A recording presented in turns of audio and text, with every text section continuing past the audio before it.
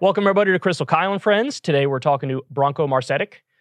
He wrote a phenomenal article. Was it in Jacobin? Yeah, he's a staff writer for Jacobin. He wrote a great article on how online censorship is really hurting the left, and he has specific examples. He talked to Crystal Ford. He has some quotes from me. He has some quotes from Jordan Sheridan and others who've experienced this firsthand, Rania Kalik, etc. So we're going to talk about that. He also wrote an article titled Bernie 2024. Mm-hmm. Him and I might get into it over that a little bit because I love Bernie. But I think it's time for Marianne Williamson, if you ask me. More on that in a little bit. But before we do that, let's talk. There's a couple things this week that are annoying me. You don't love this news? That I want to talk about. Let's start with the FDA ruling on nicotine and on Juul. Yeah, so two pieces here. This came out of nowhere. I had no idea. They're separate stories, but we're putting them together. Yeah, I mean, they're obviously related. So the first piece is, I did two when I meant to do one. The first piece is... Okay, Herschel Walker. The Biden administration signaled Tuesday it will develop a proposed rule to establish a maximum nicotine level in cigarettes and other tobacco products that will essentially lower the amount of nicotine in products available in the U.S. The reason they say is they're doing this in an effort to reduce people's addiction to smoking and give people a better shot at quitting. This is per the CNN article. Reducing the amount of nicotine in these products was also likely prevent people from starting smoking. So that's number one, is they are moving to limit and reduce the amount of nicotine in cigarettes and other tobacco products. Number two, and I know this one hits close to home. This is from the FDA's announcement. We're recording this on Thursday, by the way. Today, the U.S. FDA issued marketing denial orders, never heard of that before, to Juul Labs, Inc. for all of their products currently marketed in the U.S. As a result, the company must stop selling and distributing these products. They say, this is their rationale, today's action is further progress on the FDA's commitment to ensuring that all e-cigarette and electronic nicotine delivery system products currently being marketed to consumers meet our public health standards. According to the FDA commissioner, the agency has dedicated significant resources to review products from the companies that account for most of the U.S. market. We recognize these make up a significant part of the available products, and many have played a disproportionate role in the rise in youth vaping. So if you're wondering why they singled out Juul specifically, this is their rationale, is because it's Juul's fault that there's been a rise in youth vaping. So they had previously banned the fruity flavors, correct? And then now they're banning even the non-fruity flavors from Juul. All of them. From Juul specifically. Yes. Now, there are a million other types of e-cigarettes out there, but they're leaving those alone and they're just going after Juul. Mm-hmm. Okay, there's 1,000 ways in which this doesn't make sense. If you're so concerned about kids vaping, well, make the minimum age whatever you want it to be to stop the kids from vaping and then enforce those laws. Mm-hmm. Right. So you have to take it away from everybody else. Also, and not just enforce those laws on the kids, but also enforce it on the companies that are marketing to kids. By the way, okay, now let's get to my first controversial pick. Yeah. Not buying the whole the children shit, because I'm a grown-ass man, 34 years old, and what do I have right here? There's a little blue Raz flavored vape. Ready for this? What else I got here? Oh, look, it's a little sour apple flavored vape. Oh, what's this one here? Cranberry grape flavored vape. Adults like this shit too. I go to the vape store and there's 70-year-old dudes who walk in there who are like, yeah, let me get the double cherry crush one, please. So this idea of it's just about the kids. Again, if your concern is kids, I don't want kids vaping either. There is an age where it's too young to vape, obviously. Okay, well, draw the line wherever you want to draw the line. I would argue 16 or 18 or something like that. And then just enforce those laws. That's it. Right. Find the places that sell to underage kids. Find them enough of an amount that disincentivizes them from selling it to the kids. So I don't understand that at all. I also don't understand the logic of just going after Juul, because I have 3 different vapes here. None of these are Juul. The vape store that I go to, I don't see many Juul products in there. It's packed full of all the other stuff. But it does make you wonder, are they coming next for all different kinds of vapes? Because they banned flavored cigarettes a while ago under the same logic. Oh, what about the kids? As if an adult who smokes cigarettes can't enjoy a fucking pineapple flavored cigarette or some shit. I was against that. I'm against this as well. And I do think this is a slippery slope. And to your other point, on what they did with nicotine, that also makes absolutely no sense. All people are going to do is smoke more to get the same amount of nicotine. It's actually going to have the opposite of the effect they say they want. And nicotine's not the problem in cigarettes, by the way. Yeah. It's not. The problem is the hundreds of carcinogens. Nicotine is not a carcinogen, and it's not one of the problems.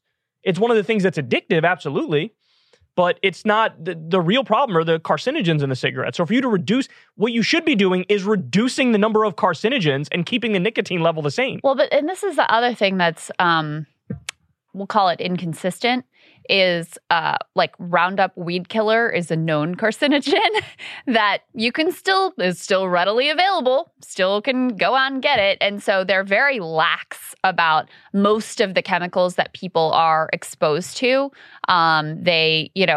You're basically, the burden of proof is on the consumer to sort of prove that this is toxic and this is going to be a problem. There's a huge hurdle, which is different from how European countries do it. But then you're just like randomly going to single out this one maker. It doesn't make much sense. Honestly, this is what pisses people off about the government. So we have this concept, this idea of like the nanny state, and people usually use it as a pejorative.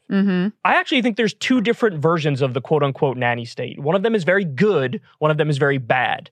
The nanny state that I would like is if the government gave everybody health care and said, hey, we're going to take care of you. The government gave everybody free college and said, hey, we're going to take care of you. The government gave you a UBI and said, you know what, you can get $1,000 a month. You might need that. Yeah. That would be a good nanny state. The bad nanny state is we live in a system right now where on none of your actual material needs does the government help you, but then they turn around and try to stop you from doing shit that might hurt you, even if you want to do it free of your own volition. Right. That, like, fuck off with that. That's why I've always said I'm what I would call a libertarian leftist. Libertarian on social issues, leftist on economic issues. That means when it comes to your private life, live and let live. You do whatever the fuck you want. You want to put your balls in a vice grip? Go ahead. I don't give a fuck. It's not my thing. But if that's what makes you happy, I don't want the government saying, oh, that's very dangerous to your testicles, and maybe we should come up with some new rules to make sure that you don't hurt your balls in that vice grip. Piss off, piss off, piss off. This is overreach. If you want to regulate cigarettes to make them less dangerous, fair enough. But reduce the carcinogens, leave the nicotine level the same. What's going to happen now is people are going to smoke more to get the same amount of nicotine. It's like when Bloomberg banned the big gulps. The sodas. It's like, yeah, okay, you get two of the smaller ones, you fucking prick. What's wrong with you? This is not how you address problems. It's this moral busybody stuff, but it's a broken... they have a broken moral meter. Like, they're outraged at all the wrong things. Right. And then also, if they really cared about people's health, then maybe they would support things like Medicare for all instead of Biden saying outright that if it even came to his desk, he would veto it. So it's very strange. It's very selective. It's very sort of patronizing. And obviously, as a leftist who, wants the war on drugs to end and thinks that drugs should be legalized and decriminalized, I put nicotine, I put alcohol certainly in the same category. I would treat them exactly the same as I would treat other drugs. That's a great point. Why is it that everybody almost everybody, I don't know, maybe there's like 5% that don't agree with this, but like 95% of people on the left would immediately be like, we got to end the drug war. We have to, effectively, people say legalize weed. Legalize weed. Some people say legalize, tax, and regulate everything. So everybody understands that doesn't mean drugs are good for you. There's plenty of drugs that are very bad for you. But there's this idea, there's this notion of like, hey, if you are choosing free of your own volition to make some bad decisions and put some substances in your body that might hurt you now or hurt you in the long run, that's a decision that an adult gets to make. But suddenly, when you change the topic to like cigarettes or vape, now that's like, no, we need to go in there and control you as much as possible. Because you've seen some lefties supporting this, right? Yeah, I've seen some things on Twitter that were like, very smugly saying, what's with the pro-smoking left, the pro-cigarette left? Cigarette is poisonous. It's like, yeah, everybody knows it's fucking poisonous, and some people still choose to smoke in the same way. Everybody knows alcohol is poison. Very bad for you. People choose to fucking take 6 shots of tequila sometime on a Friday night. I feel like how about you piss off out of our private lives? How about that? There's also some classism in that too, because people who are like working class or who are lower income more likely to smoke, and so there's always these weird like classist and racist judgments about people's particular vices, where what you deem to be really bad been really out of bounds and need to be cracked down on often depends less on how bad that substance actually is versus your perception of where that substance falls in like the social hierarchy. That's so true. And let me just break it down for everybody in as simple terms as possible. This is like the broader view of it all. There are libertarian leftists and there are authoritarian leftists. Authoritarian leftists like to do stuff like micromanage what you put in your body and like to control speech and want social media to crack down on free speech. That would be authoritarian leftism. Libertarian leftism says, live and let live. You do whatever you want. Even if it does end up hurting you, you have the choice to do that. But you know, the leftist portion of it is the economic portion of it and perhaps the foreign policy portion of it. But in terms of the social issues, I mean, I really don't like, I don't know how long ago this happened, but there was a time, maybe a couple decades ago, where leftists started moving away from like social libertarianism, and freedom, embracing freedom, and they started moving towards like, no, I'm going to try to enforce what is right and wrong to you in your personal life. And I just don't like that. And, you know, I used to argue back in the day, authoritarianism by definition is right-wing. That's clearly not the case because there are lefties who are saying this is, you know, this is a good thing. Or, I mean, I've heard it from lefties, ban cigarettes. Look, I'm in favor of regulating them to make them less shitty, but I would never ban cigarettes. People should be, are you kidding me? People live lives where they're busting their ass and working overtime and they're struggling. And the one little piece of happiness that they get that they've decided makes them feel a little bit better, you're going to step in and say, no, that's bad for you. I'm not going to let you do it. Fuck off, man. Hell no. Yeah. That is not my kind of leftism. We're not going to, now this isn't for the lefties, but for the liberals, but we're not going to do anything to like make your life easier. So maybe you don't feel like you necessarily need that or to be able to promote healthier activities or promote your health in other ways that would be, you know, sponsored and supported by the state. We're just going to like pick on these few little pleasures that you have in your life. Yeah. I want the government to support people economically. I want there to be a strong social safety net and universal programs. But also, as a matter of principle, I wouldn't want to micromanage anybody's private life. Yep. And they could use whatever vice they want to use. And that's the end of it. And so I'll end the segment by doing this.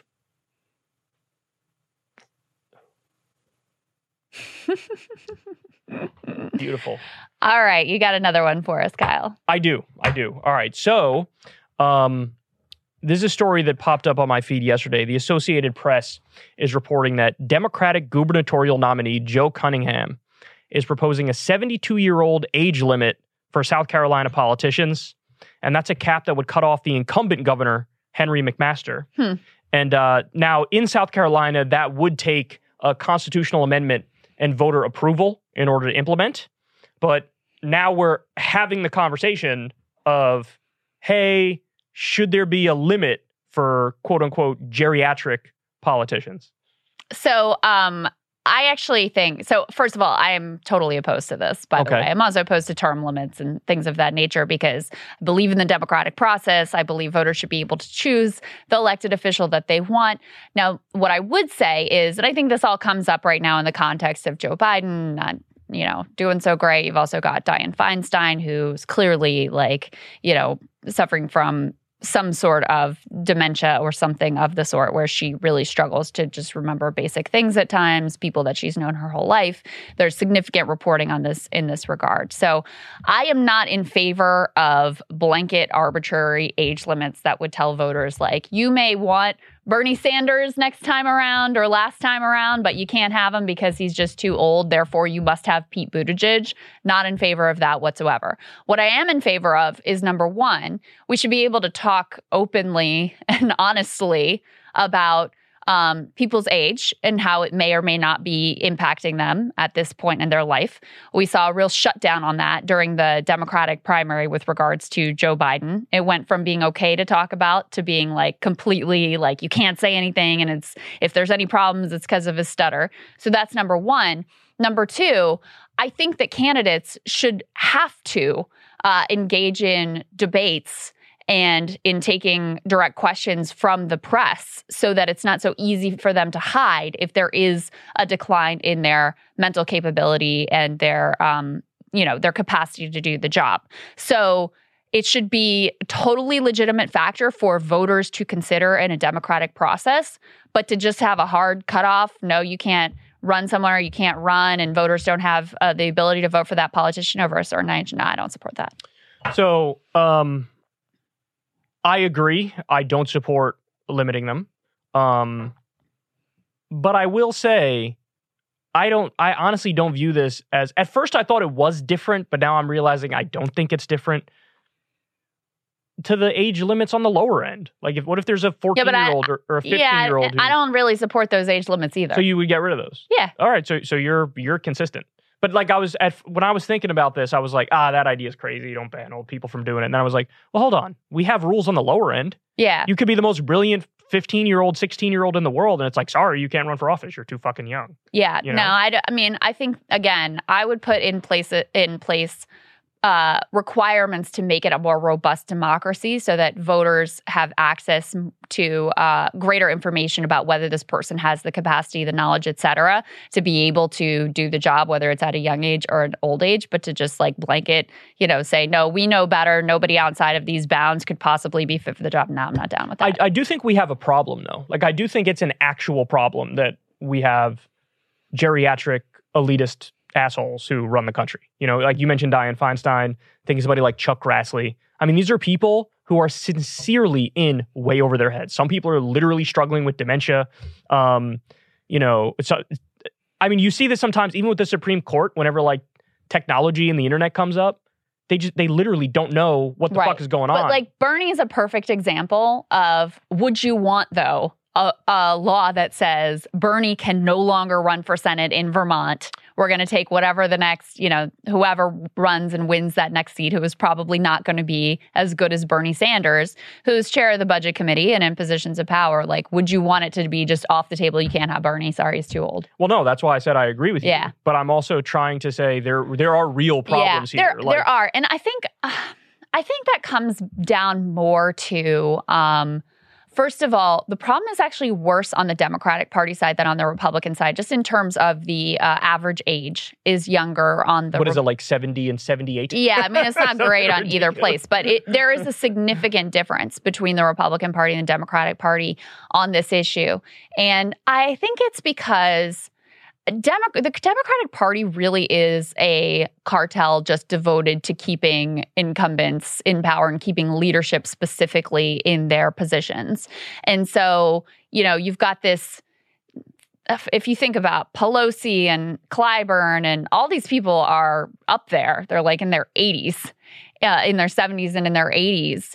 And they just stay there forever and they lock anyone else out of ascending into leadership positions. So I think that's part of it, is they're just so committed to that seniority protection and incumbent protection that there's a system issue there that isn't so much about just we need an age limit. It's also about the power of incumbency that keeps these people in office for so long. Yeah, that's true.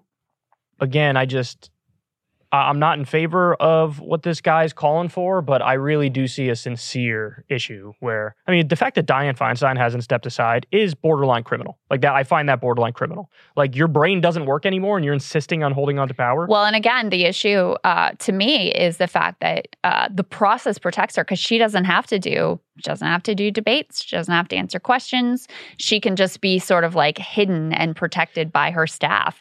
Last time around, remember the left ran someone against her and the Democratic leadership went out of their way to crush that candidacy and say we have to have criminal. Dianne right now. Pelosi and co are doing everything they can to cover up just how much she has deteriorated. You made an interesting point before too about term limits, how you don't support term limits. Yeah. And on the one hand, I totally understand that because term limits are definitionally undemocratic. Yeah. You're telling people, oh no, you can't pick this person again. But the argument on the flip side of it is there is sort of a built-in protection against any sort of authoritarian or dictator type move. Because you're saying, no, you have this hard date and then you're out. And then that's it. Yeah. So I kind of can see both sides of that argument. Would you only support it then at the presidential level? What about other levels? I'm agnostic on the idea of term limits. I see arguments in favor of them, but I also don't like how they're undemocratic, so that's a big strike against them. I was just kind of thinking out loud as we were talking about it here, but yeah, I don't know. I don't think they're like some people, like Andrew Yang seems to think it's one of the things on the short list of like cure-alls. No. Like, term limits will fit. And it's like, no, of course, we've had term limits at the presidential level. We got George W. Bush and Bill Clinton, who are fucking massively corrupt. Donald Trump, like, it's not a cure-all is my point. Yeah. I do think it's a debatable policy, I guess. The way it works out too, in some of the states that have term limits is basically you end up, it sort of strengthens machine politics in a way, because then you end up like people know, okay, this person's going to be term limited out. Who's our next successor? And so there's the handpicked successor that everybody lines up then for the seat. Yeah, I can see that. So it doesn't introduce, this is all a long way of saying there's no substitute for having actual democratic processes in place that allow citizens to engage with who the candidates are, who they should be, that doesn't consist of like a mountain of cash going to incumbents and protecting them forever. Like there's no substitute for having an actual democracy in place. You can't do these workarounds that sort of arbitrarily say like, we're going to mix things up by having term limits, or we're going to mix things up by banning old people or young people or whatever it is. Okay. Well, anyway, I thought that was interesting. I don't think it's going to go anywhere. Is he, you said the same thing about the governor. Is he like angling to be governor? Is that why he floated this? Or is this just like, don't know? I don't know. I don't know why he did this, but obviously probably he's trying in reaction. He's a Republican, right? Get a Democratic gubernatorial candidate. He's trying to cut off the incumbent, Henry McMaster. It's sort of a real scummy way for him to do it too, That seems so scummy. Yeah, so he's trying to make the case like, this dude who's in charge right now, he's too old. He shouldn't even be allowed to run. That's what he's saying. Yes, I guess. It is sort of scummy. But then you also, like I keep coming back to Dianne Feinstein and Chuck Grassley, because like they should be in a retirement home right now. For real. Feinstein, for sure. Because it is true. Like when you look at like a real kid, right? Like an 8-year-old. You look at an 8-year-old and you go, you just simply don't have the mental capacity to make important decisions. Right. And at the same time, the same shit is true of Dianne Feinstein. But she literally doesn't have the mental capacity to be in a position of power right now. But again, like, and I know you agree with me on this, but like if Bernie was 110 years old and he was running against Pete Buttigieg, there was no doubt I would still pick Bernie over Pete. And I would too, but you used to run into it's a numbers game though as well, because you run into the problem, okay, would you sacrifice one Bernie Sanders to get 100 people with dementia out of power? It's like, at some point you got to be like, I kind of need to do that. You know what I'm saying? So that's what I'm saying. It's a difficult conversation, but I just found it funny that on the lower end, nobody bats an eyelash at the idea of you need to be a minimum age to run. But at the top end, people are very strongly against any sort of movement in limiting at the upper age. The other thing is with modern medicine, 100 is going to be the new 60 at some point, right?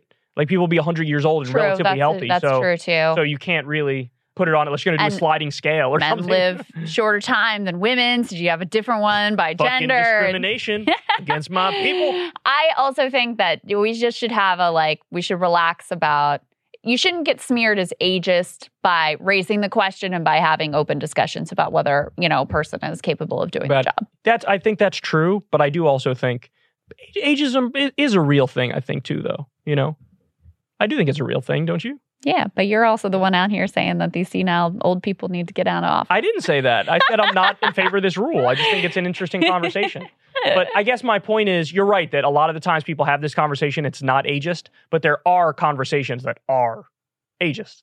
Like ageism is a thing that exists, I guess, is a thing that exists. Right, yeah. However, I don't think it should create a blanket ban on discussing, for example, whether, Joe Biden had the capacity back in the Democratic primary or whether Dianne Feinstein has the capacity. I mean, Biden clearly doesn't have the capacity, and Dianne Feinstein, time to take her behind the barn.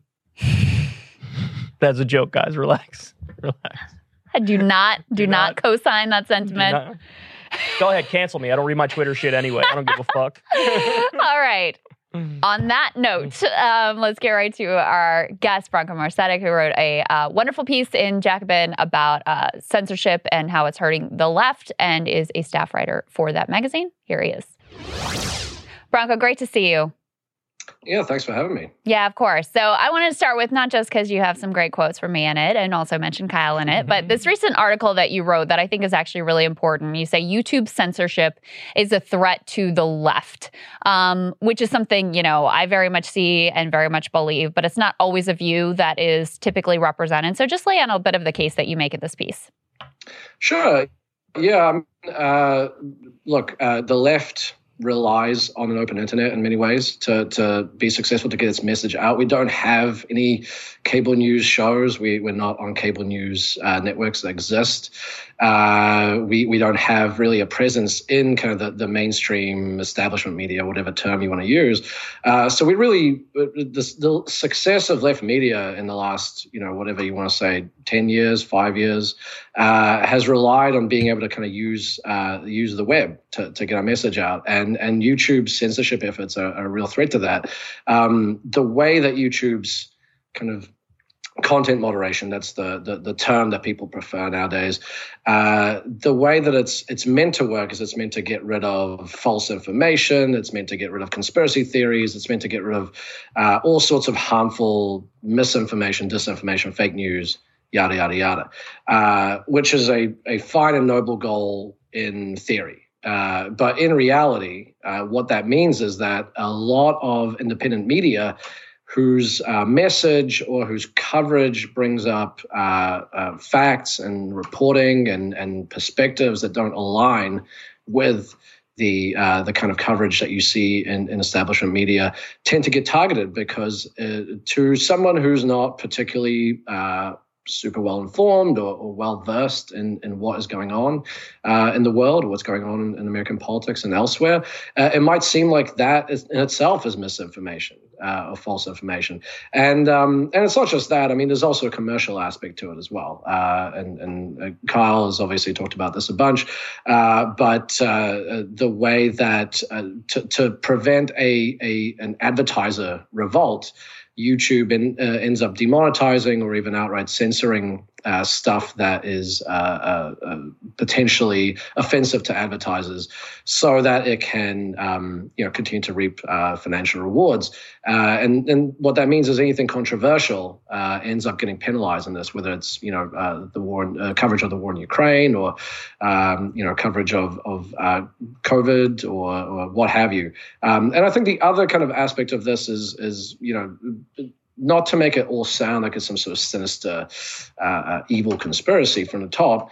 A lot of it is that the moderators, the censors who are employed by YouTube, as well as the algorithm that just censors this stuff automatically, can't always tell the difference between what is misinformation and what is simply reporting about misinformation or even critiquing misinformation. I mentioned a bunch of different examples in that piece, but all the way back in 2017, you can find a case of YouTube, for instance, taking down a video kind of debunking Holocaust revisionism, Holocaust denial, by Project Syndicate, a video that did that because they thought it was actually promoting Holocaust denial. Because there's so much content out there, it's hard to kind of be able to really delve deep into every single video and make sure that it's actually what you think it is. So that's basically the kind of case I was making.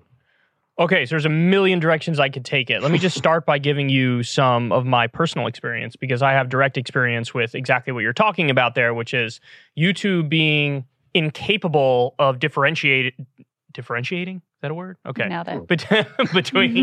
between like misinformation and even critiquing misinformation. So everybody's familiar with Alex Jones and the court case that he had recently about Sandy Hook. And one of the things he did in the wake of that scandal and getting sued is he did a media tour to all friendly outlets to him where he basically said, I never said that. I never said Sandy Hook was a hoax. I never said it was a conspiracy. I never said they were crisis actors. I never said, and he repeated that over and over and over and over.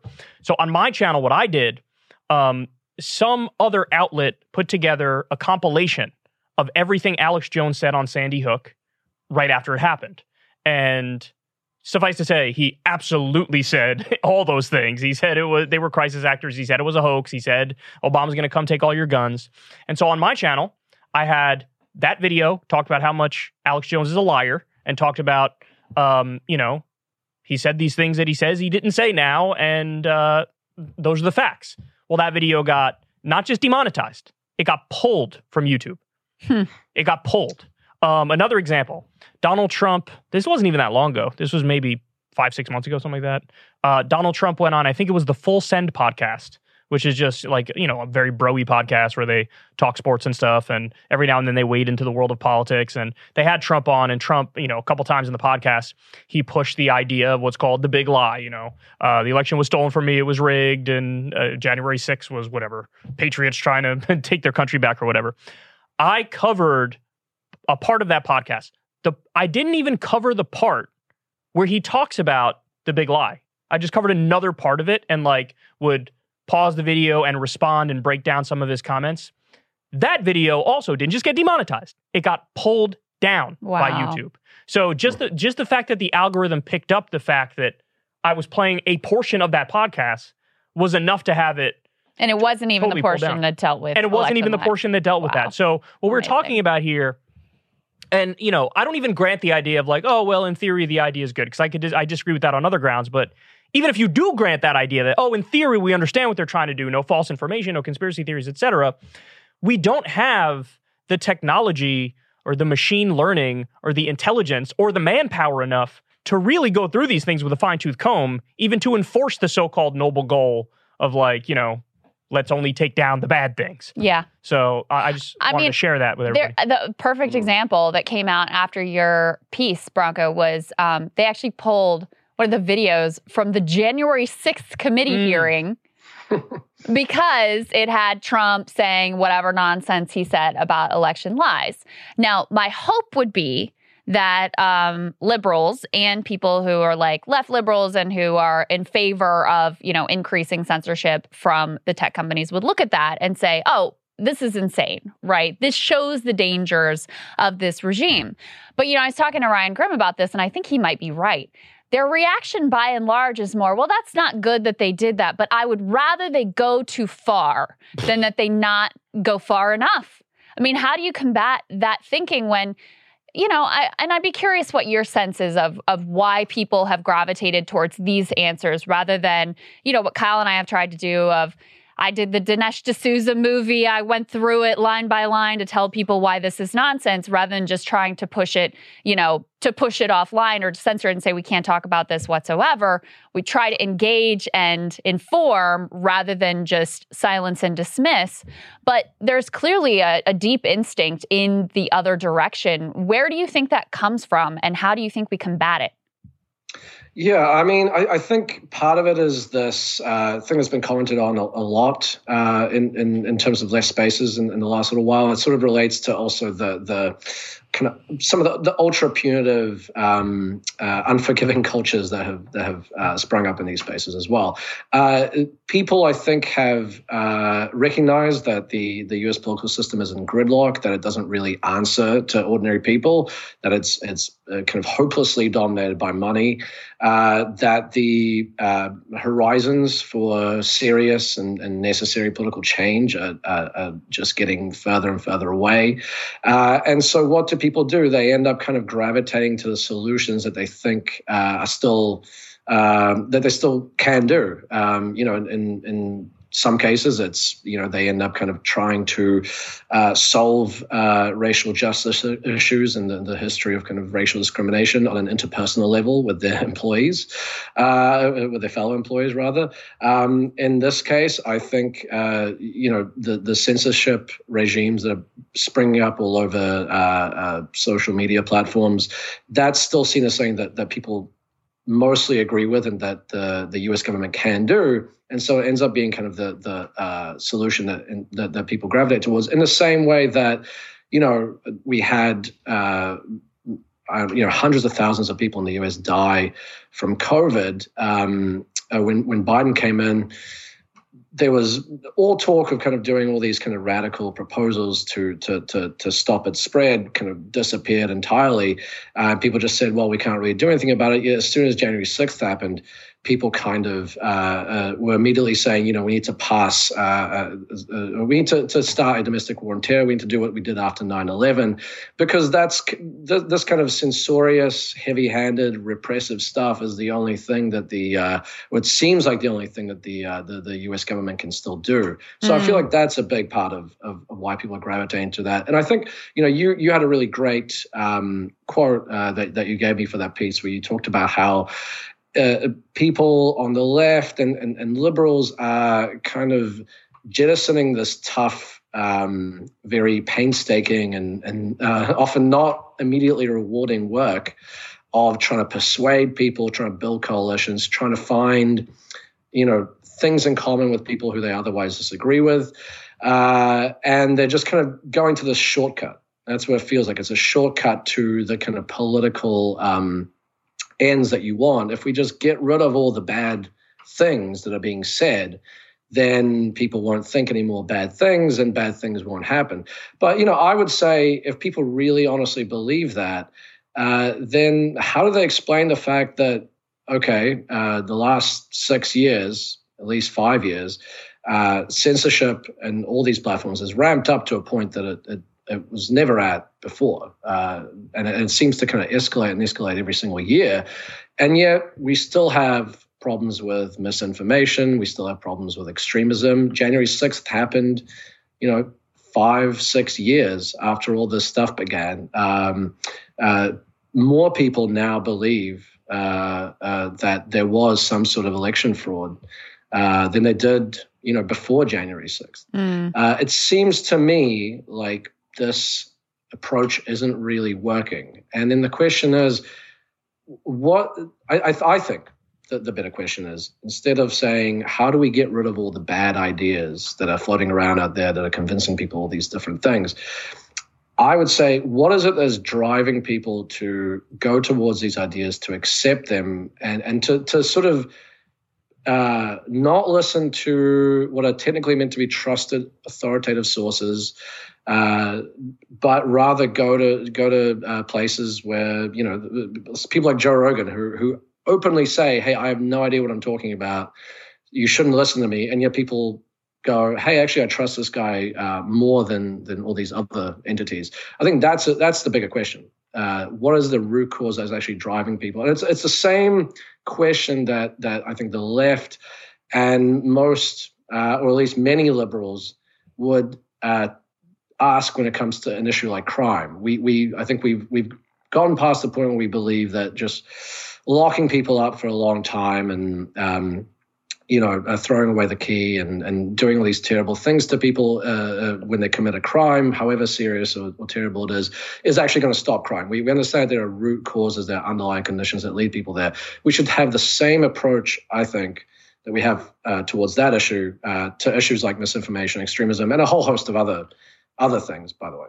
Yeah, and me personally, I don't even think about it from the perspective of, is it working or is it not working? I view that as an ancillary question. I try to start from thinking about it from a principled perspective. So if you look at the big picture, yeah, the best case argument you can make for them is they're just trying to do the right thing by getting rid of false information, misinformation, disinformation, quote unquote conspiracy theories.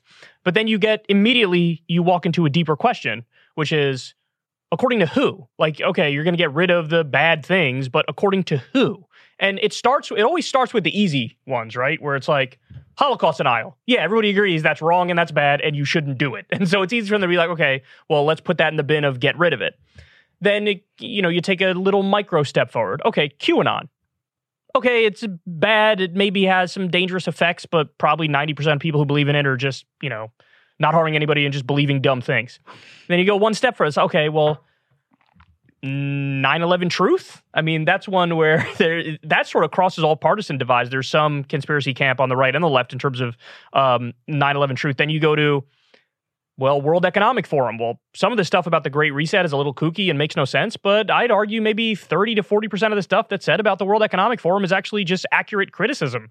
Then you get to, all right, what about the JFK assassination? Well, that's, a majority of the country doesn't buy the official story on that. And then you get to stolen elections. Okay, well, I agree based on the evidence, based on your great work responding to Dinesh D'Souza and everything I've seen on it. Yeah, there's nothing to the idea that the 2020 election was stolen. Over 60 court cases, the Arizona audit, we got our answer. But I do believe the 2000 election was stolen because every way you do a recount of Florida in 2000, Al Gore wins.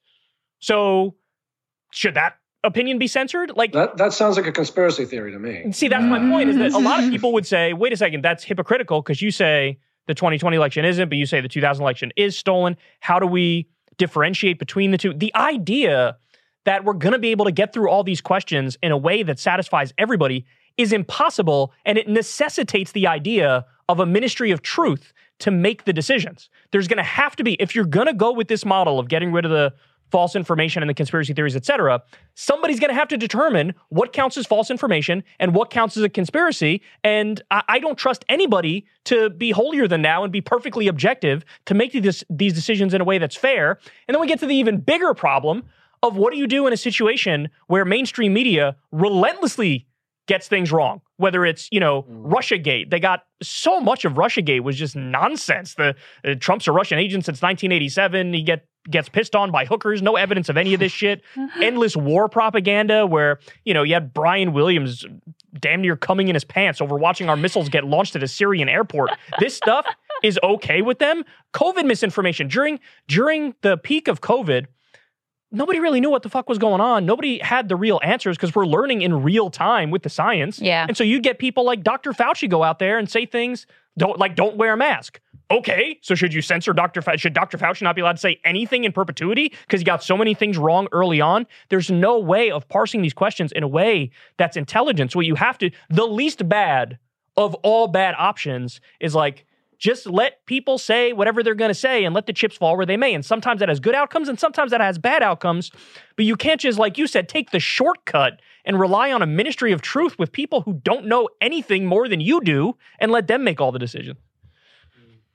Yeah, I mean, I don't understand how anyone can watch or who has watched the last 6 years believes that any one person can be responsible, can be relied on to accurately sift through what's misinformation and what isn't. You mentioned Russiagate. I mean, think about just the way that the Hunter Biden laptop story was instantly declared by everyone in the establishment. This is a fake story. It's Russian disinformation, blah, blah, blah, blah, blah. Then quietly, less than a year later, they go, well, actually, no, it ends up being true. It's actually completely all authentic. It doesn't matter what we did before. There's so many cases like that. I mean, with this war in Ukraine, we had a 5-year-long and ongoing kind of freak out over social media platforming far-right groups and allowing them to kind of organize and disseminate their messages and to kind of market themselves to ordinary people, which is still being used to justify further internet censorship. And yet, meanwhile, now you have all manner of establishment outlets, mainstream outlets, the BBC, CNN, the New York Times, the Wall Street Journal, the Times in London, all of them suddenly whitewashing neo-Nazis in Ukraine because it happens to be, geopolitically convenient, or it happens to kind of, telling the truth about it might, undermine the Ukrainian war effort. I mean, the way that the truth has been used as a political football over the last 5 years, not just by the right, but by everyone. The way that facts suddenly change depending on what's best for that situation. I don't understand why we would assume that in that kind of climate, we can suddenly just say, yeah, go ahead and just censor whatever's misinformation. Because whatever's misinformation today could end up being the truth tomorrow, and then what's the truth today ends up being misinformation tomorrow. That's what we've seen over the past years. It doesn't really make a lot of sense. Yeah, I mean, lab leak is another obvious example of that, where it wasn't just this is incorrect. It was the scientific, they've decided, and you're racist if you say otherwise, and you're going to be censored, and all of those things. Ahead of the FDA or one other Health and Human Services, somebody came out at the same time and was like, actually, I think this is probably the most reasonable explanation. So somebody within the government in one of the official institutions that makes health decisions was like, I actually don't think this is crazy to say this. At the same time, the rest of the scientific community was like, you can't say it and it's racist. Yeah, with a lot of financial incentives involved that weren't being disclosed at that time. I mean, the one thing that I've come to believe too is that, in some ways, the censorship piece, that's so out in the open. We know that the January 6th committee hearing video got taken down. You can see when your videos are getting hit and taken down and all of those sorts of things.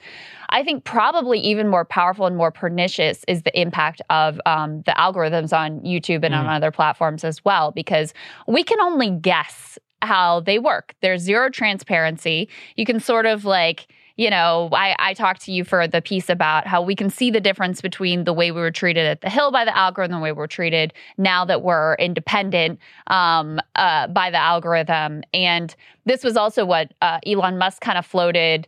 He's a big free speech bro, but he kind of floated out. Maybe we can use the algorithm to suppress speech that we don't like. Very pro free speech, bro. Yeah, it was kind of what he flirted with too. And so I think a lot of times that's what actually happens. And this is, something I've seen really clearly too, is like new people coming in to the space now, they don't have a prayer because you have to, when I go and I search for topics, like explicitly looking for independent news coverage of something like Ukraine is a perfect example. There have been instances where I know a creator I like talked about the topic. I know more or less what the title they put on it is. I'll search for that on YouTube and they still won't give me that video. I have to literally go to the creator's channel and find it. Like that's how hard it is to make it from the bottom now as an independent creator. So, the right-wing answer to this has been a lot of like, well, we're going to have our own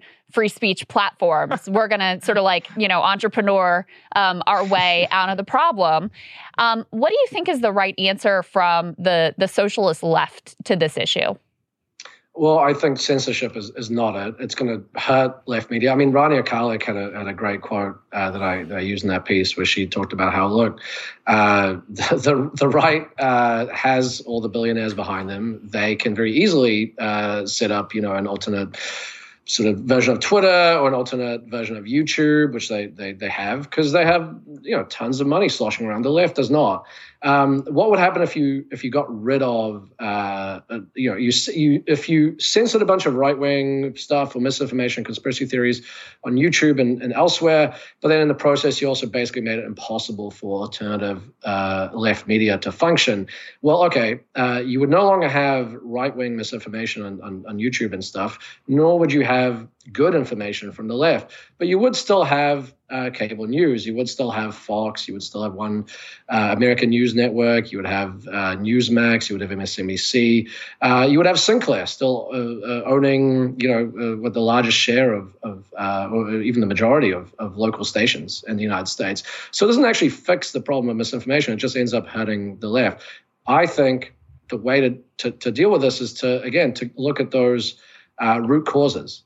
This is the approach that as people on the left we always take. We look at kind of structural issues, we look at structural causes for why things happen. We don't just kind of look to nefarious individuals and try and get rid of them. We know that that's a losing strategy normally. So I think that's a big thing. I mean, when I talk about January 6th, I talk about the fact that I think it is significant that most of the people there, which we have pre-documented proof of, were not far-right militia people. They were kind of ordinary people, Trump supporters. They were, people who had been convinced that the election had been stolen. They seemed to really, really believe this.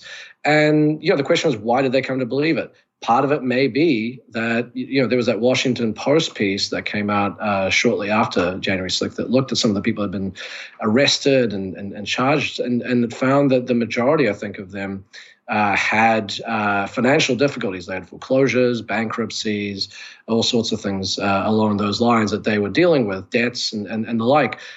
I think it's not unreasonable to think that there's a link between the wider economic conditions that we're all kind of suffering from, and that some people in particular are suffering more from than others, and that drives people into losing trust in all these institutions that theoretically we should have trust and faith in, and that it leads them into a world of kind of craziness and lies, because the world has ceased to make sense for them. The things that they were promised from a young age have not eventuated, or the American dream seems to have been a complete lie, and they end up looking towards kind of alternative explanations for what is going wrong with their lives. And if they're not exposed to kind of the left-wing argument, which is that your life is worse because the political elite, the political and economic elite in the country have basically colluded to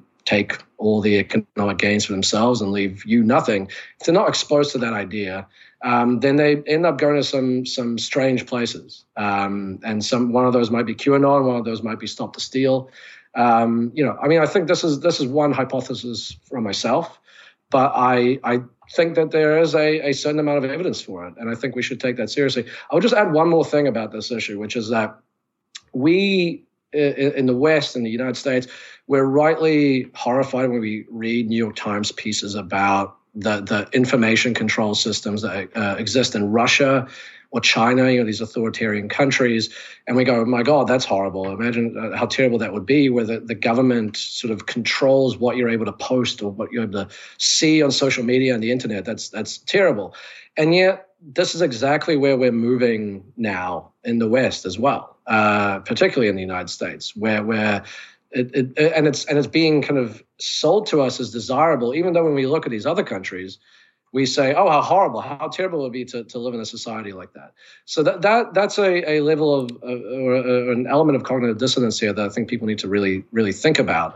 Does it really make sense that if we're repulsed by what's happening over there, that we would seek to put those same systems in place over here? I don't think it does.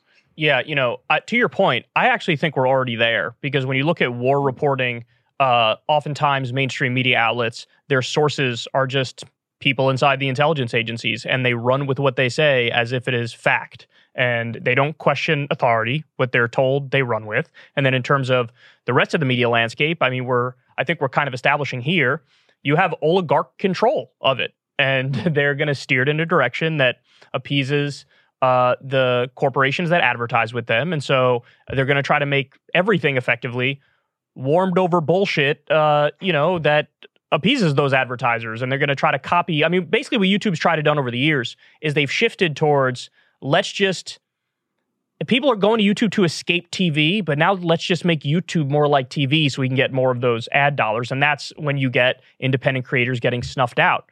So I wanted to answer your question, Shirley, well, what do we do about this?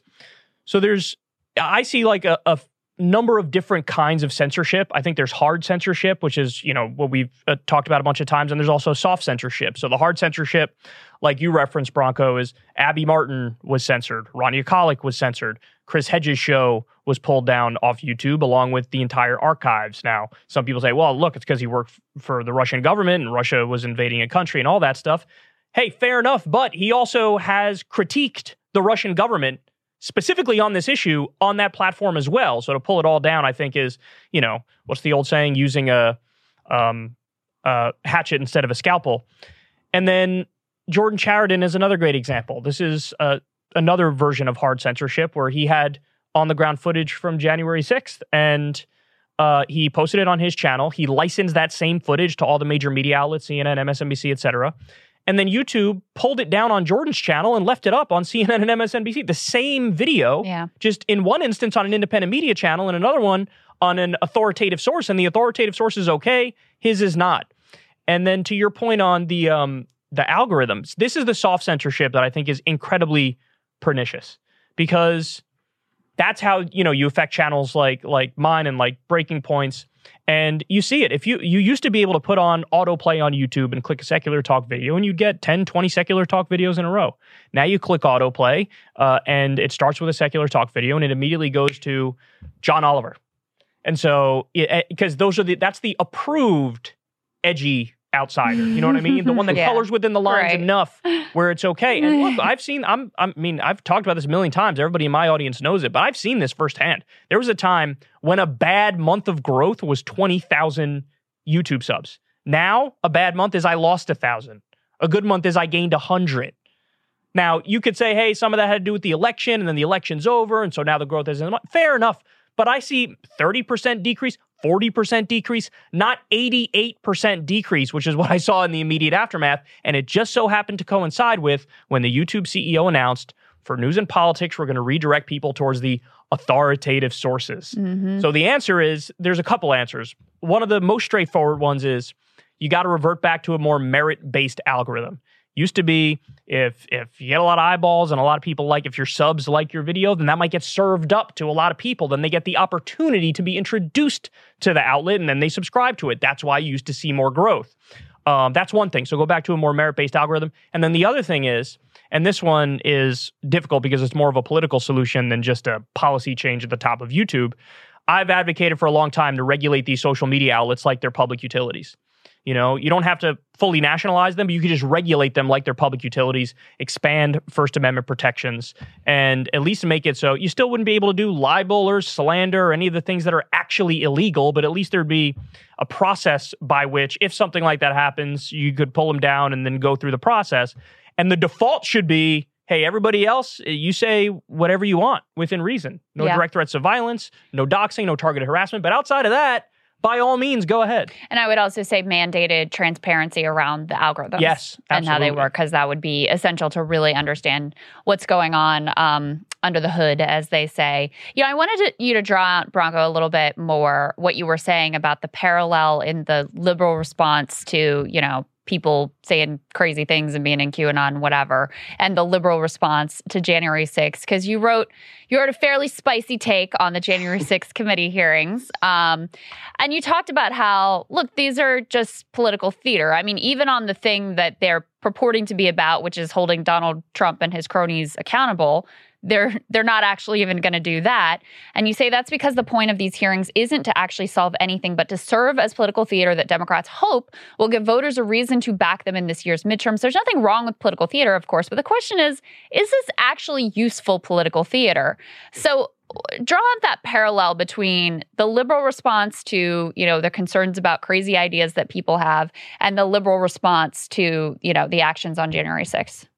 Well, first I want to say that the concerns that people have are completely reasonable and justified. I mean, it's not a good thing that thousands of ordinary people stormed the Capitol thinking that, the election had been stolen because they'd been basically brainwashed by cable news.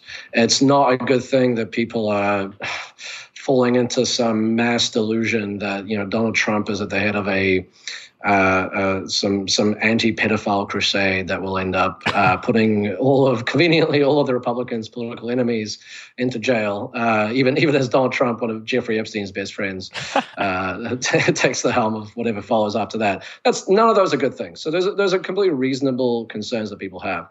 The problem is that I think in both of those cases, and in other cases, I think with some other issues that are pretty hot topic right now, there is a real desire to kind of do good, to do the right thing, to do the moral thing, to get rid of the bad things, without any thought of the practical consequences behind that. Without thinking of what are the potential side effects. For instance, censorship of independent media and other media that happens to kind of be unfairly targeted. What does it mean for, in fact, the future of democracy? If we're worried about democracy being under threat, which is a completely, again, very reasonable and I would say quite real thing to be worried about, then why would we hand the kind of most authoritarian institutions in the country more power to be able to kind of do repression right in time for a right-wing majority or a right-wing presidency to be able to use those powers?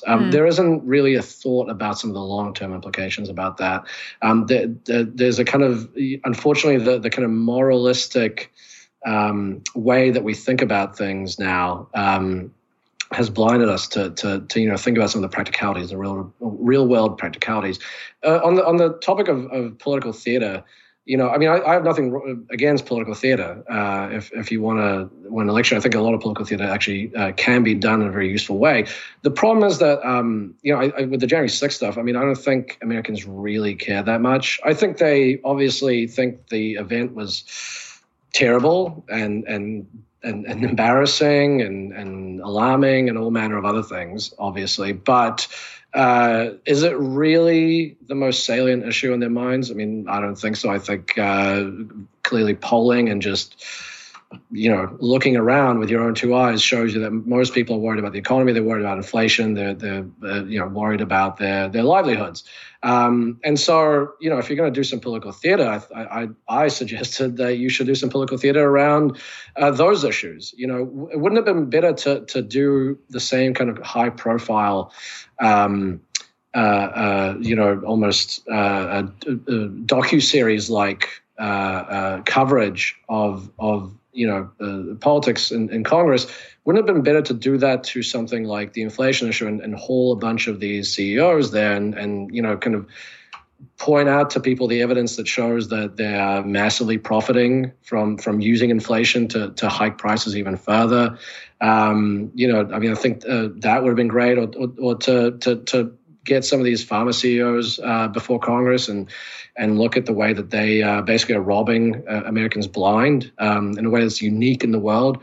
All of that, I think, would have been much more useful political theater. And the Democrats have done that before. They just haven't done it in prime time. But it's very telling that they believe that the January 6th stuff is a ticket to re-election and not, any of these other issues, which I think are a lot higher on the priority list of most Americans. Well, and do you think that they really think it's going to work? Because, they can read a poll, right? They may want this to be the issue that's at the front of voters' minds. And again, I don't want to dismiss it because I think the concerns are really real. But also, if you are saying there is a direct threat to our democracy and it's coming from the Republican Party, so rather than focusing on the issues that voters are telling you they want you to focus on to try to defeat that Republican Party in the midterm elections, you're instead going to try to persuade people that this is the thing that they really should care about and that they really should be voting on in the midterm. So I don't know. I'm just skeptical that they even believe that this is going to be an effective political tactic.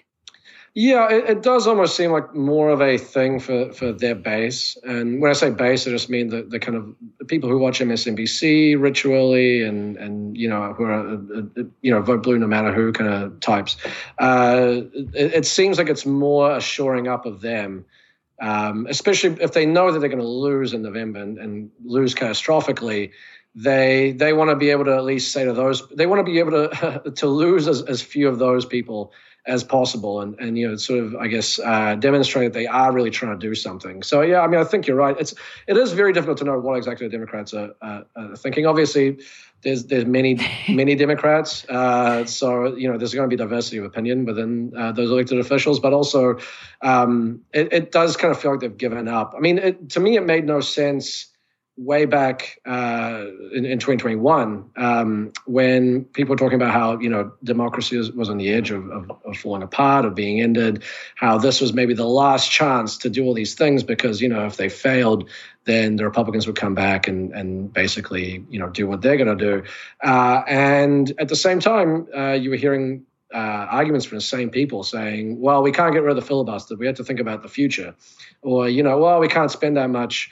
That's a little dangerous. We have to be reasonable about this. If you really, as you said, thought that democracy was on the precipice of being smothered, then surely you would pull out all the stops in this moment to try and enact your agenda, to try and stop that from happening, to try and ensure a win in the midterms. And instead, it's been a very conservative strategy that they've taken over the past year. Not something that you would imagine someone doing if they really believed that this was their last chance to prevent democracy being snuffed out.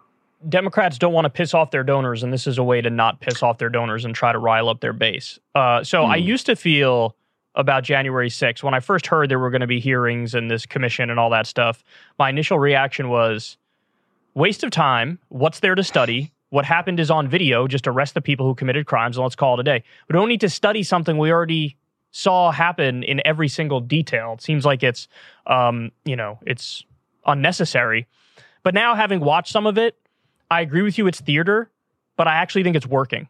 In this sense, 58% of the country now says arrest Donald Trump over January 6th. You just had the Arizona State Speaker get up there, and his name's Rusty Bowers, awesome name, by the way. And he was basically saying that Rudy Giuliani was just trying to get him to, overturn the election, overturn in the state of Arizona. When you have like a high-level Republican basically saying like, these guys are fucking psychos and we should move past them. I do think that's a landing in the sense that the overwhelming majority of independents are gonzo. Obviously, every Democrat's gone, but even the sane Republicans are now abandoning Trump, which is why 58% say arrest him. So even other Republicans are liking this because they see it gives them all a chance to have a post-Trump Republican Party. So in that sense, I think it's working. But to your guys' broader point, they're doing this so that they also don't have to do anything else. And Manchin was caught behind the scenes admitting that. He was talking to Republicans and he said, like, look, you got to give us this January 6th theater effectively, because then we don't have to deliver on, Build Back Better and universal pre-K and elder care and all these other things that we're promised. Yeah. Well, and that's the thing is that, their response would be like, well, look, we can walk and chew gum at the same time. But they don't. But the problem is they don't. Yeah, that's right. And the reality is, there is a finite amount of public attention and primetime coverage and, legislative hours. And these are finite things. So if you are, blowing your load on the January 6th hearings, you are not doing the dragging the monopolists and the price gougers and the Wall Street speculators before Congress and making them answer for, the pain that they are directly causing the American people. And to your point about how, not all political theater is like a bad thing. After the 1929 crash, they had the Pecora hearings that really exposed the American public the way that Wall Street had been selling ordinary Americans on, this investment and that stock and this investment, while themselves knowing that this was shit and betting against it. Very similar. We've seen this play out throughout history. But that actually led to so much public outrage that they then came in and regulated the banking industry in a way that made it a much safer, a much more boring place for a long time until, we came in and deregulated more recently. But if you do political theater properly, it can actually generate some demand and some public consensus around changes, around policy, around spending, around whatever it is, to actually have an impact beyond just the spectacle. That's true, but they're bought. No, that's the problem. Precisely. Yeah. That would mean you'd have to actually care about the right. Correct. Yeah, exactly. Yes, that's the problem. They're bought and corrupt. And you don't want to. It's kind of awkward to haul someone who is giving tens of thousands of hundreds of thousands of dollars to your campaign to dress them down. It's not a position that I think a lot of politicians want to be in. I think there are Democrats that do care about this stuff, but there's also so many that would much rather not have to touch any of this. And the January 6th issue is kind of the gift that keeps on giving there. You can continually recycle that. And then not have to put yourself in this slightly difficult situation of pissing off your donors. The other thing with January 6th, the thing I brought up in the piece I wrote was that I think really that what the whole event boils down to is the Capitol Police, for whatever reason, were not prepared for the size of the crowd. And that was really the only reason any of this even happened. It's actually in that video that they compiled, the 10-minute video that's meant to be sort of full of new, shocking images that no one's ever seen, which is not, I didn't find it that interesting. I'd basically seen everything on there before. But one thing, there was a zoomed out bird's eye view of the Capitol rioters, the protesters, whatever you want to say, kind of overwhelming the police and rushing up the steps. And you could see just how few police officers there were there to actually maintain proper crowd control. And we know that there were, oodles of warnings, intelligence warnings that, there was some violence being planned, that there was going to be a big protest, that they were going to try and rush the Capitol, that for whatever reason wasn't sent out or wasn't listened to. There was a whistleblower who said that, I think it was last year, who said that the people, a couple of the officials at the top, had ignored these warnings and not informed the Capitol Police sufficiently so they could properly prepare to stop this from happening. And this whistleblower also alleged that the public was basically not being told the full truth about what had happened that day on purpose. That Congress itself was blocking the truth, was refusing to kind of tease out that particular aspect, even though I think it's the fundamental issue here. All of these are pretty important questions that are completely being ignored because this whole thing is about Trump. It's about demonizing Trump, which is very easy to do. He's a very demonizable person, obviously. He's an awful man. But I mean, what is really the long-term consequence of that? Okay, let's say you make Trump too toxic to run against Biden and to win against Biden, which, to be honest, I don't even know if that's possible because Trump is incredibly toxic, and we've seen that it doesn't really seem to have that much effect on his political fortunes. But okay, let's say you manage to get him rejected by the GOP voting base because he's just too far out there. They're going to go with someone more moderate. Okay, well then you have Mike Pence, Ron DeSantis. I mean, this whole thing rests on the idea that Trump is the problem with the Republican Party, and not that Trump is just the kind of authentic voice of that party. Just a less professional, less polished, cleaned up version of it. So you're not really going to get rid of any of the issues that Trump is driving. You're just going to get rid of him as a figure, and then we'll find out that actually the Republican Party is still the Trump party even without him at the helm.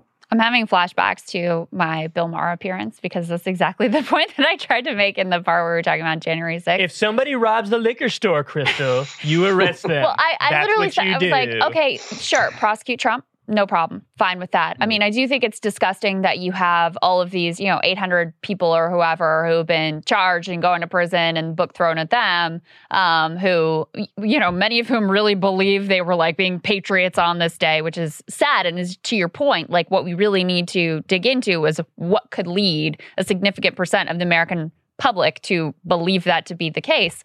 And then the top level people who were stirring all of this up are kind of let off the hook. But okay, fine. Prosecute Trump.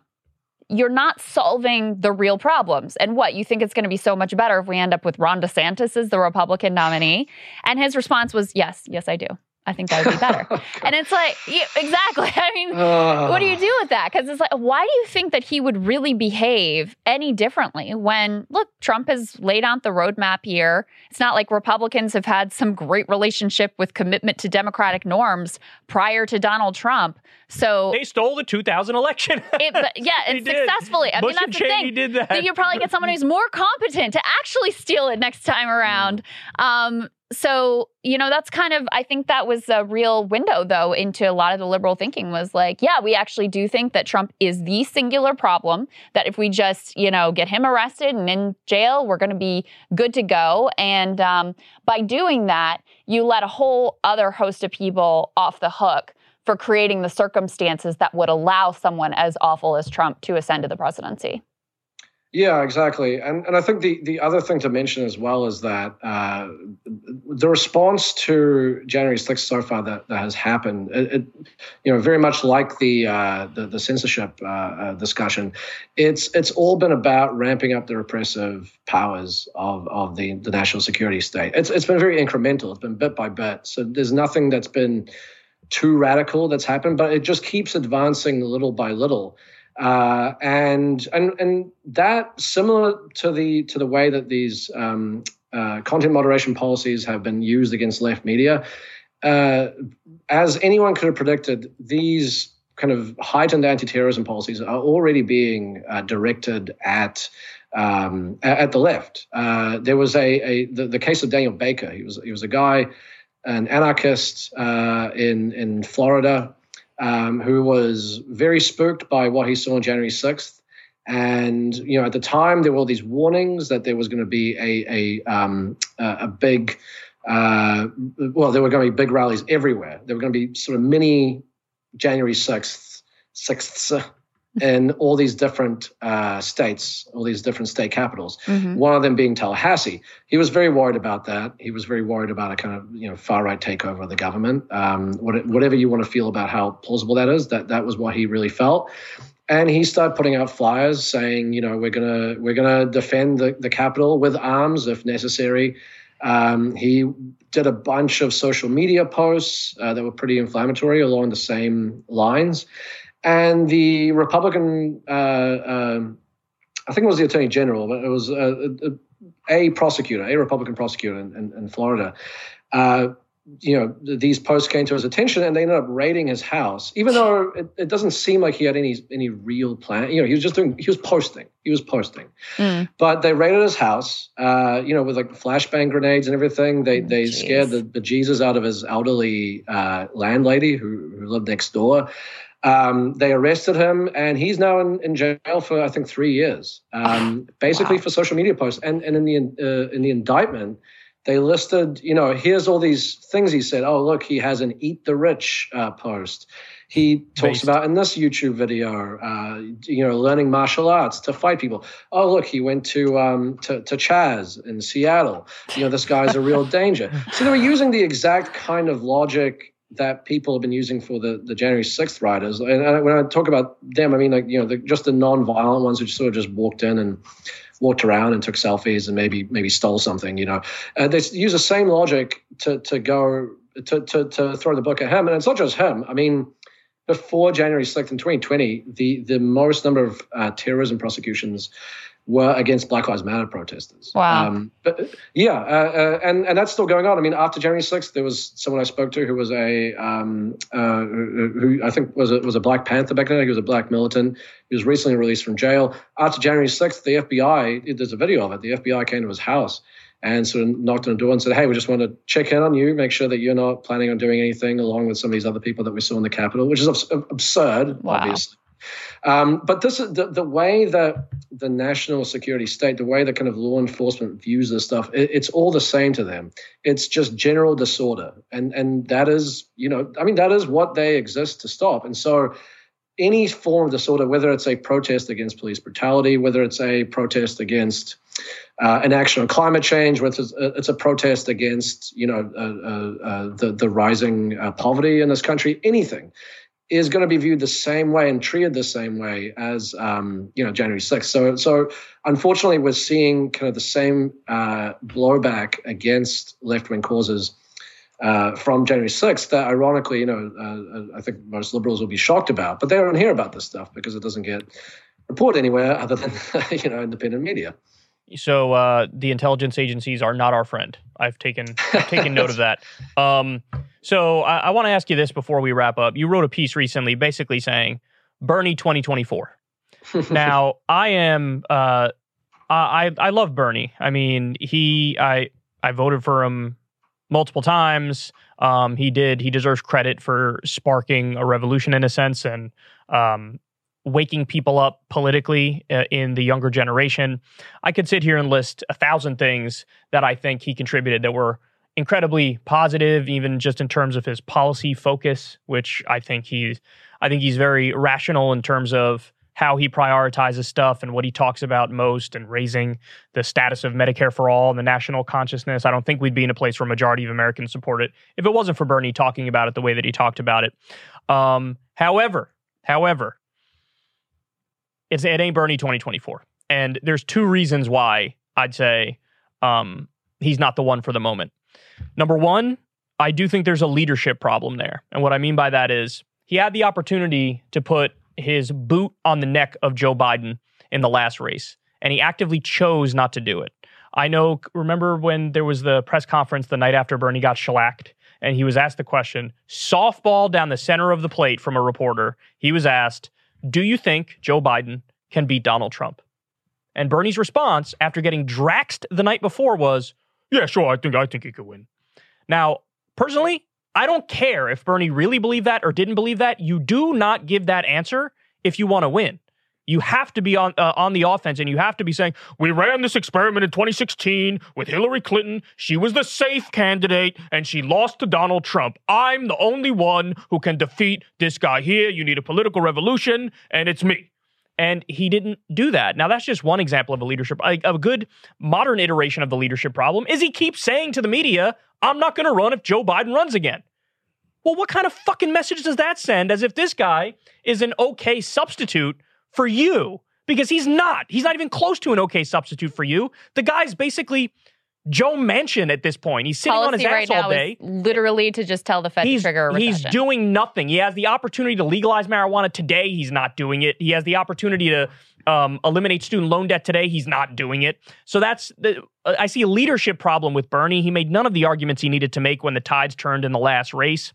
He didn't know how to go for the jugular. He literally benched Zephyr Teachout because she wrote an op-ed going after Biden's corruption.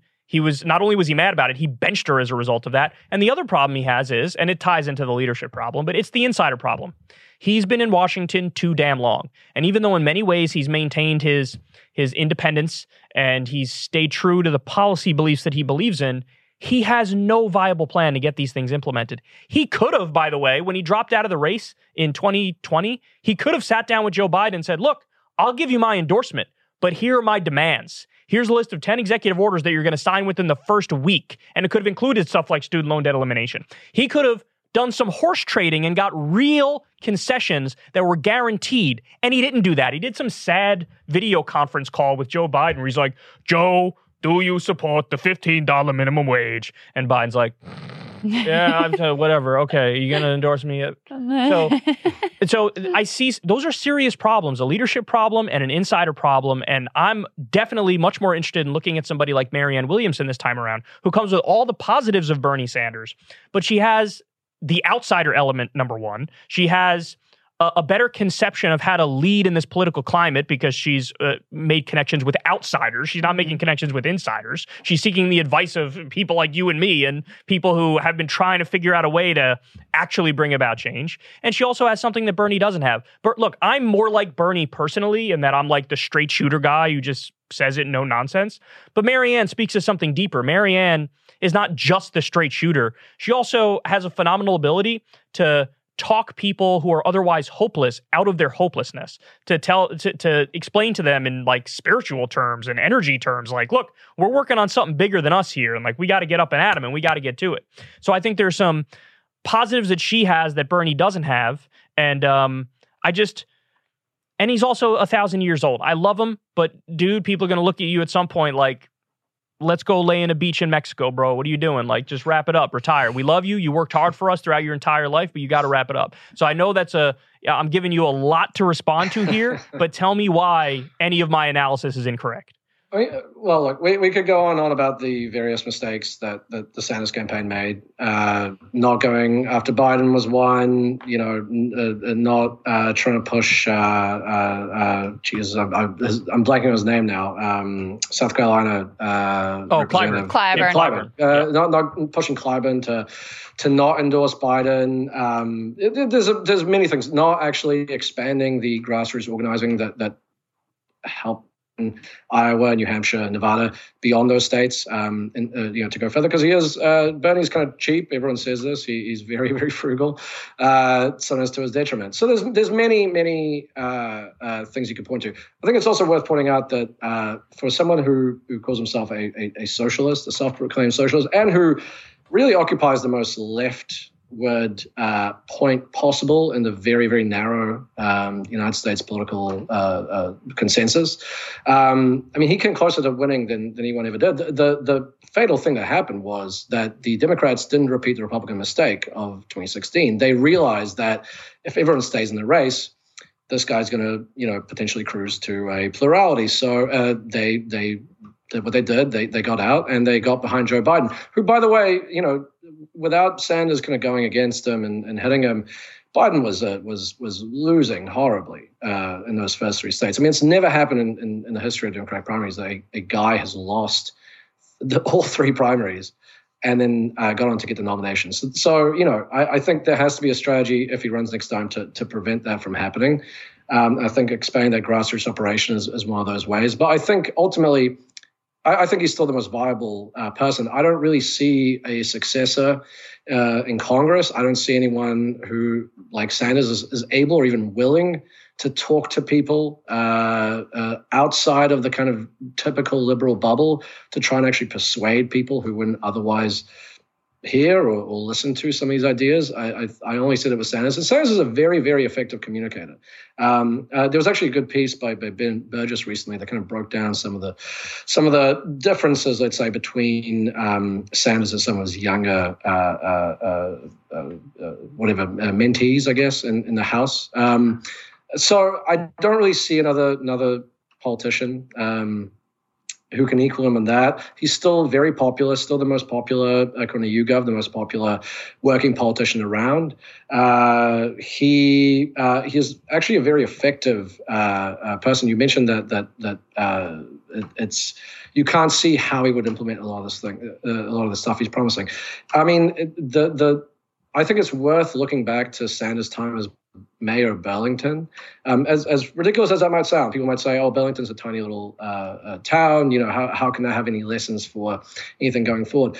But what Sanders did in that town, in that city, is kind of a preview of what could happen if there's an actual movement behind him on a national scale. I mean, he faced incredible gridlock and hostility from the kind of city establishment, and he was able to rally people to the point that he was able to kind of change the political balance of power in the city and finally enact things that he wasn't able to enact after a year of basically just being completely stifled, because he's someone who knows the value of the bully pulpit. He knows the value of having links to activist communities in the labor movement. You mentioned Marianne Williamson. Marianne Williamson is a very good communicator. I don't think she's as she has no political experience. I mean, Bernie, yes, his time in Washington does. Yeah, that's a good thing. No political experience, I view as a good thing now. I really do, because I think this area just absolutely brainwashes people. And to your point on Bernie fighting, you're right. But where is that now? I interviewed him, and he told me when he ran, "Look, I will go to West Virginia and call out Joe Manchin to his face and rally his people." And then when we had the Build Back Better argument, he wrote an op-ed calling out Joe Manchin, and then he didn't go to West Virginia. And so, look, he does have this instinct of like, yeah, I want to get stuff done, but there are certain rules of decorum and civility in D.C. that I'm not going to violate. You're talking about Sanders post-loss, where basically the decision he made was, I'm going to try and get something done by basically working with Biden and How'd that work? Not pissing off. Well, hold on. I mean, he was basically allowed to write the bill that he was going to pass. The problem is that when you're attached to a president who is like Biden, you rely on the president basically making that happen, and that didn't happen. Yeah, but that's the problem. That's what I'm trying to say.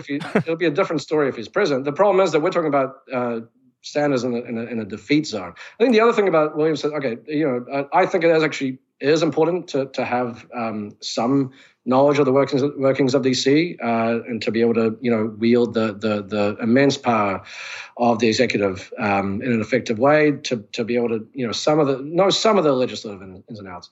But beyond that, I mean, Sanders still has a lot of links with the labor movement. I mean, he despite, I know that obviously he disappointed some of the Amazon workers by not showing up to support them in some instances, but still very much very beloved within the labor movement, as there's this rising tide of labor militancy. Just the other day, or the other week at Labor Notes, he was met with a very, very enthusiastic reception there. People saying Bernie 2024 and this kind of thing. That's a really key thing. I mean, to me, there's no real negative to him running. There's only positives, because even if he loses, it would at the very least highlight a bunch of issues that Sanders cares about that no one else is really going to talk about. But number two, also highlight some of these labor fights that are happening, and hopefully this tide of labor militancy continues to increase into 2024.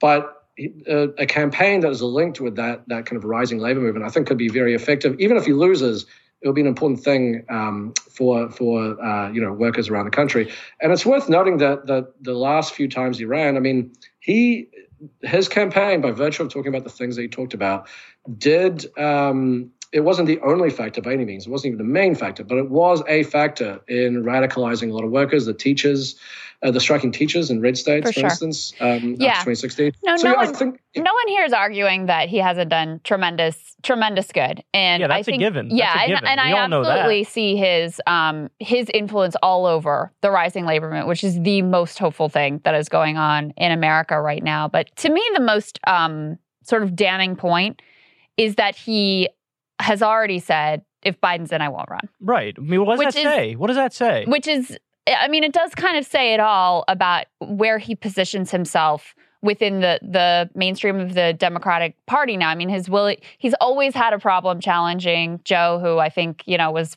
personally kind to him in the Senate. I get it. It's hard to go after people and challenge people that you know on a personal level.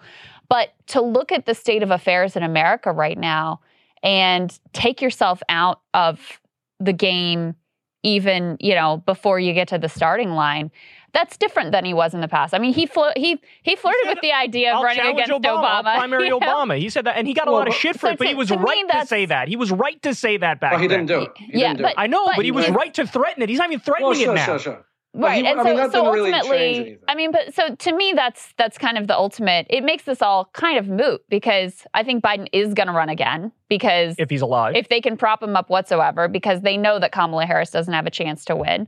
So I think he will run again. And Bernie's already said, defer to Joe. Well, yeah, I mean, look, this is all fantasy booking because at the end of the day, it depends on whether or not Biden's going to run. I mean, I don't think. We'll see what happens. I mean, I wrote this basically saying, if it happens, it'll be a good thing. I don't know if Biden probably will run. At the same time, I mean, Biden's approval ratings are absolutely dire right now, and that's even before the midterm massacre that's coming up. After the midterms, there's all manner of things that are on the horizon. There's probably a series of bruising congressional inquiries into a whole host of scandals because the Republicans are going to try and do to Biden what the Democrats kind of did to Trump. That might improve his approval ratings among Democrats, or it might make them go, actually, maybe we don't want this guy to run again. There's also, I mean, the economy is tanking, and it looks like it's only going to continue to go in that direction because the U.S. isn't really, or the Biden administration is not really doing anything to try and stop this, to end this war. So, economic conditions are going to get worse. I'll be honest, I don't understand how they're going to run him again which is not to say that they won't, but I just don't understand how they can because in 2020, when, he's going to be quite a bit younger and healthier than he will be in 2024, he had an excuse to never be out in public, not do any campaigning, not really do anything, which was that, we have a pandemic going. And so therefore, I'm going to be sensible and I'm going to sit here and not do anything. That excuse does not exist in 2024. So I'm really puzzled by how they're going to do that. But that's a side point. I mean, I think it's worth waiting to see what exactly happens in the next 2 or 3 years, because a lot can change. I don't know. Yeah. I mean, but if it does change, I still think Sanders is the most effective, and as a movement candidate, more than whether he's going to win or not. I think he's the best person to run for all the reasons I mentioned. But that doesn't mean that Marianne Williamson or anyone else can't run. It's going to be a contest. So if that does happen, people will get to decide. I mean, look, if Bernie runs, I'm a very simple dude. And I see, hey, how do you feel about the issues I care about? And he checks the boxes on virtually every single issue. So he's absolutely somebody. If I had to vote for him again, I'd do it in a heartbeat and I'd do it with a smile on my face. But the biggest issue I keep coming back to with him is that he keeps framing differences with Joe Biden, differences with the Democratic Party is, well, we just have like a gentleman's disagreement. It's not. It's life and death. And that Washington civility politics is a cancer, and the corruption of the Democratic Party and Joe Biden is evil. And he won't call a spade on that front. 90% of the time, he calls a spade, and he keeps it real. But he misses at a crucial point. He misses it. And so that's why I like somebody else. But we'll see what happens. If he ends up running and Marianne doesn't, I'll vote for him. If he doesn't run and Marianne runs, I'll be voting for her. But either way, we appreciate you making the case here. And everybody should go check out that article that you wrote. Okay. Thank you. Yeah. No, you can get the last word. Go ahead. Go ahead. Okay. Well, no, I'll just say I don't agree that Sanders is someone who's just, he's always a straight shooter. And then, but in this case, he's not. I quite the opposite. I think he's very, very disciplined and highly calibrated around what he says and how he says it. And he's constantly, he's a politician. I mean, he's an effective politician because he's able to kind of thread these needles. But I think looking at some of the stuff that he's saying publicly about Biden, I mean, I think you also have to keep in mind that's stuff of public consumption. A lot of the stuff that hurt him with the Democratic base is he was seen as kind of someone who was going to destroy the party, or, who was like against the party. That perception hurt him against some of the voters. And I think, you gotta view some of these statements in that context, that he's kind of playing to that particular crowd. But yeah, I think look, whether this happens, I think we'll have a very spirited debate if and when it does. But at the moment, yeah, we'll see if it actually ends up eventuating. We've tried the carrot approach 100 times. It's time for the stick. And we've gotten the moral victories. The moral victories have been achieved. Yeah, for sure. But we should be so lucky as to have like multiple leftist candidates who are challenging Biden. I want one. Not going to fracture the vote 17,000 different ways. That's a recipe to lose. Mm-hmm. And the establishment understands that. We should understand that too. It should be one. And they should get in a room together and everybody decides who it is, and then we're all behind them. Mm-hmm. We got to get serious about getting power. None of this patty cakes bullshit. It's okay if everybody runs. Fuck that. One. And then we win. That's how we do it. Yeah, and not just the moral victories this time. No, yeah. Fuck moral victories. I'm done with moral victories. Branko, your writing has been wonderful and essential. I really recommend. We didn't even get a chance to get into Ukraine, where you have done some phenomenal analysis and reporting. So I really highly recommend people take a look at your work on that as well. Thank you so much for taking time with us today. We're really grateful for it. Thanks, dude. Yeah, no, it's great. Thanks. Our pleasure. All right, that was Branko Marcetic. I hope I wasn't too aggressive there. It was feisty. It was spirited. Yeah, but I love Bernie, but dog, if you couldn't wrap it up last time.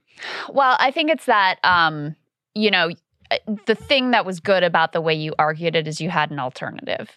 Because you can't just be like, not Bernie, but then you were like, well, who then? And it's, there's not a lot of alternatives out there. But I agree with you. I think Marianne has some strengths that are different from Bernie. She has some of a lot of the positives Bernie has. Certainly, she's very clear-eyed about the agenda that we need. She's very clear-eyed about the failures of the Democratic Party. And, she has, I think that's a great point you made, that she has spent her time cultivating contacts and relationships with the outsiders and the independent media rather than trying to become part of the club in the interim. That says everything. And she's moved further left from her last race, too. She has. That's true. She's moved further left. I used to go after her for the Crystal Lady stuff. But what I notice now that I didn't notice then, and also the time was different then, now we're in a post-Trump world. We're in with a Democratic Party run by Joe Biden. Yeah. And step number one is not just straight shooting, tell it like it is anymore. Step number one is like reminding people that anything good is possible. That anything's possible. And she has the ability to do that, whereas Bernie's more, he's like me. You just get on the stump and do your speech about universal health care and higher wages. And we need a little more than that right now.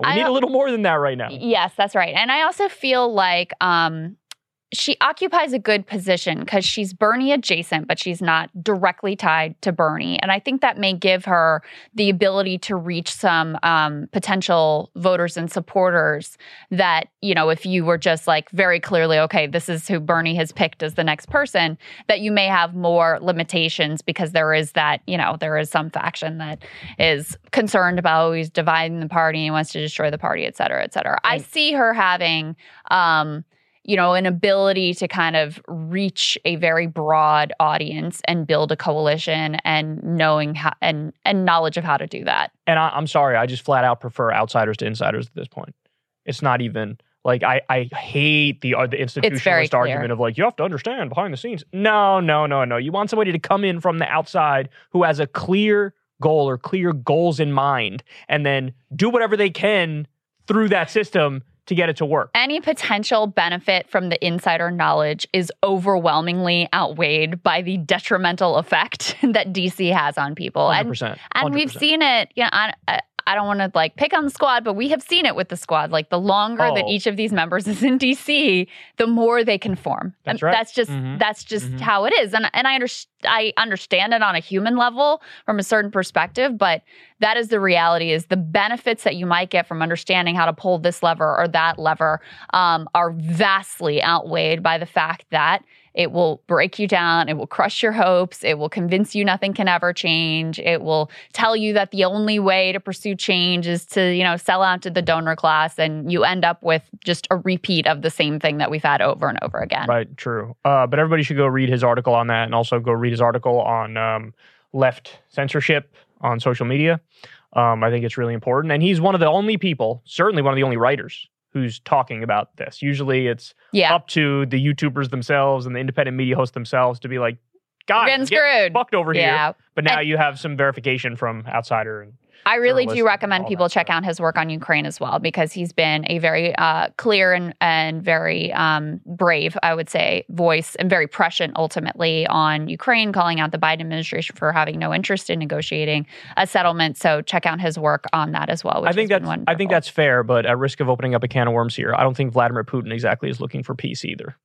Sure. Yeah. But our active policy is to keep the war going indefinitely. There's no doubt. There's no doubt and that's the policy. Correct. And that's the UK and the US, which is in opposition to France and Germany and what they would like to see. So, and in opposition probably to Ukraine.